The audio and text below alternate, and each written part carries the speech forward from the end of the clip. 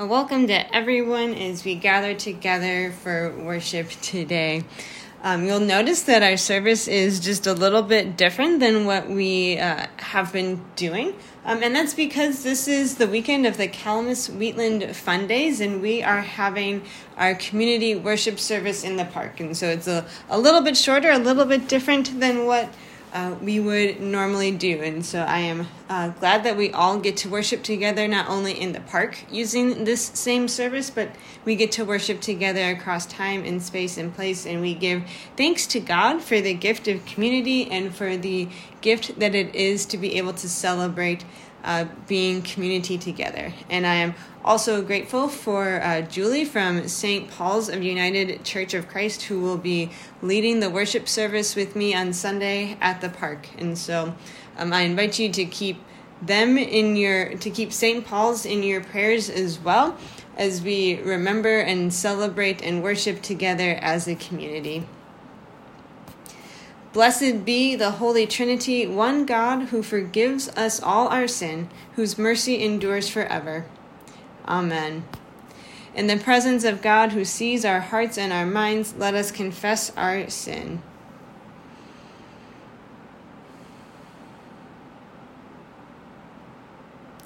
God, our strength, we confess that we are captive to the power of sin that dwells within us. We put ourselves first and others last. What we think will make us happy leaves us longing for more.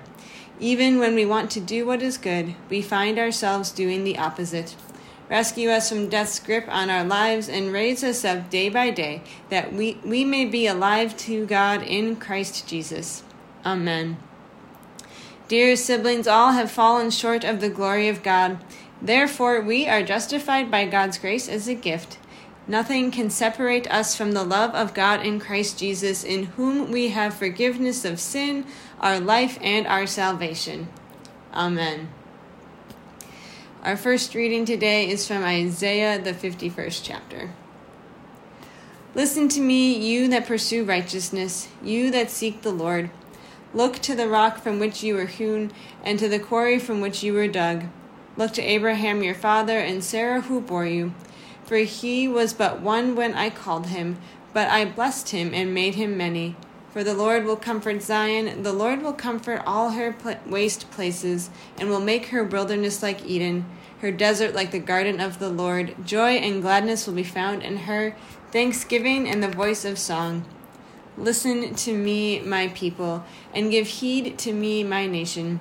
For a teaching will go out from me, and my justice for a light to the peoples. I will bring near my deliverance swiftly. My salvation has gone out, and my arms will rule the peoples. The coastlands wait for me, and for my arm they hope. Lift up your eyes to the heavens, and look at the earth beneath. For the heavens will vanish like smoke, the earth will wear out like a garment, and those who live on it will die like gnats. But my salvation will be forever, and my deliverance will be never ended. The word of the Lord. Thanks be to God. Our second reading is from Romans, the 12th chapter. I appeal to you, therefore, brothers and sisters, by the mercies of God, to present your bodies as a living sacrifice, holy and acceptable to God, which is your spiritual worship. Do not be conformed to this world, but be transformed by the renewing of your minds, so that you may discern what is the will of God, what is good and acceptable and perfect. For by the grace given to me, I say to everyone among you, not to think of yourself more highly than you ought to think, but to think with sober judgment, each according to the measure of faith that God has assigned. For as in one body we have many members, and not all the members have the same function. So we, who are many, are one body in Christ, and individually we are members of one another. We have gifts that differ according to the grace given to us: prophecy in proportion to faith, ministry in ministering, the teacher in teaching, the exhorter in exhortation, the giver in generosity, the leader in diligence, the compassionate in cheerfulness. The word of the Lord. Thanks be to God. This is the Holy Gospel according to Matthew, the 16th chapter. Glory to you, O Lord. Now when Jesus came to the district of Caesarea Philippi, he asked his disciples, "Who do people say that the Son of Man is?" And they said, "Some say John the Baptist, but others Elijah, and still others Jeremiah or one of the prophets." He said to them, "But who do you say that I am?" Simon Peter answered him, "You are the Messiah, the Son of the living God." And Jesus answered him, "Blessed are you, Simon, son of Jonah, for flesh and blood has not revealed this to you, but my Father in heaven. And I tell you, you are Peter, and on this rock I will build my church, and the gates of Hades will not prevail against it. I will give you the keys of the kingdom of heaven, and whatever you bind on earth will be bound in heaven, and whatever you loose on earth will be loosed in heaven." Then he sternly ordered the disciples not to tell anyone that he was the Messiah. The Gospel of our Lord. Praise to you, O Christ. Names in the Bible are really important. And we see this in many places throughout Scripture where God changes people's names. So God changes the names of Abram and Sarai to Abraham and Sarah, or when God changes Jacob's name to Israel, or when Jesus changes Saul's name to Paul. Whenever someone is named, and especially if their name is changed, it always tells us something about their identity, their relationship with others, and how they will relate to the world. And we do things like that in our world today. For example, when I started kindergarten, I learned that my name was not just Leah, but that it was actually John's daughter, Leah. And while, yes, I am kind of kidding, being named and known that way told a part of the story of who I am in my relationship with others.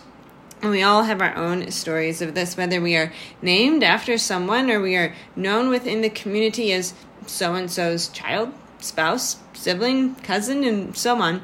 Being named this way tells the story of who you are in your relationships with others.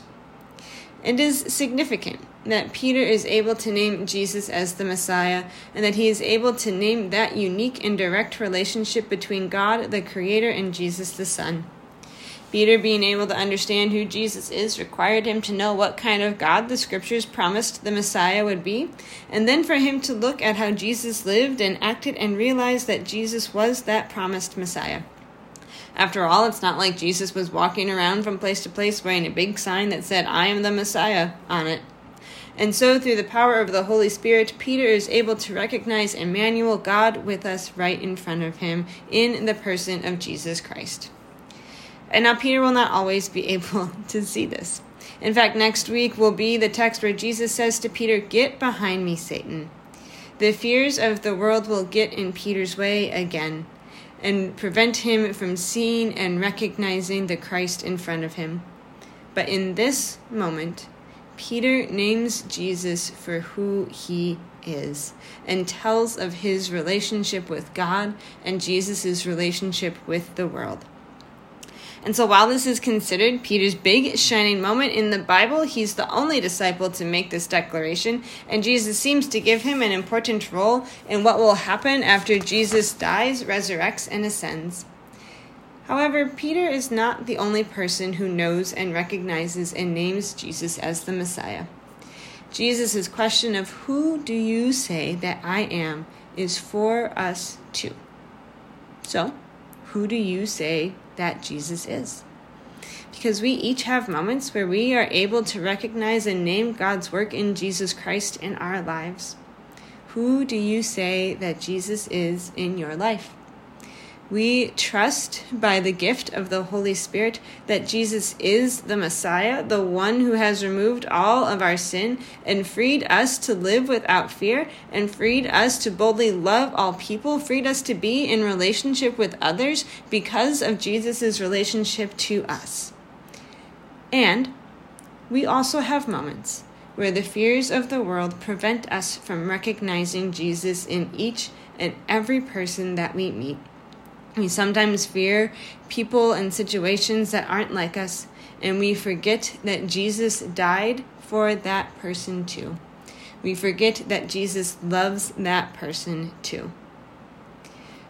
However, Jesus is not the only person who is named in this story.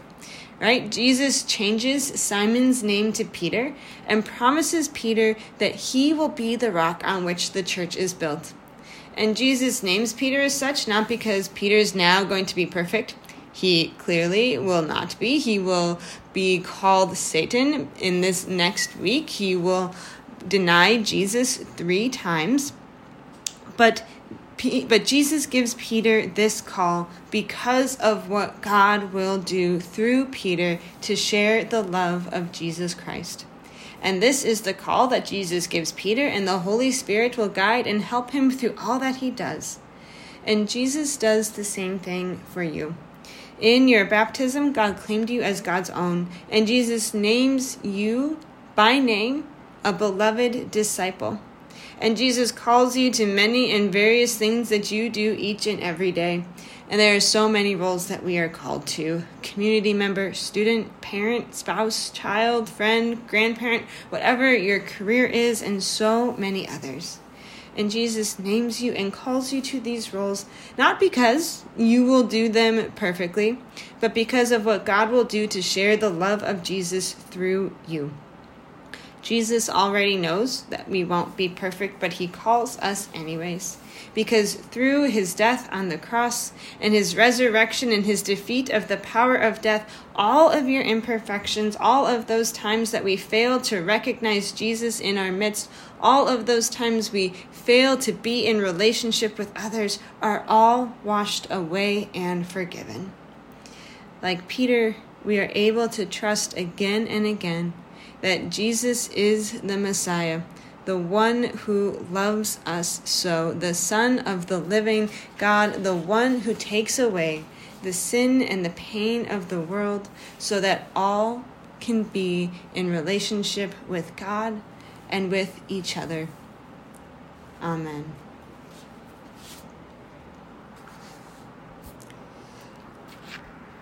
We will sing together the hymn, Amazing Grace. Amazing grace, how sweet the sound that saved a wretch like me. I once was lost, but now am found, was blind, but now I see, through many dangers, toils, and snares, I have already come. 'Tis grace hath brought me safe thus far, and grace will lead me home. Oh, when we've been there 10,000 years, bright shining as the sun, we've no less days to sing God's praise than when we first begun. Than when we first begun.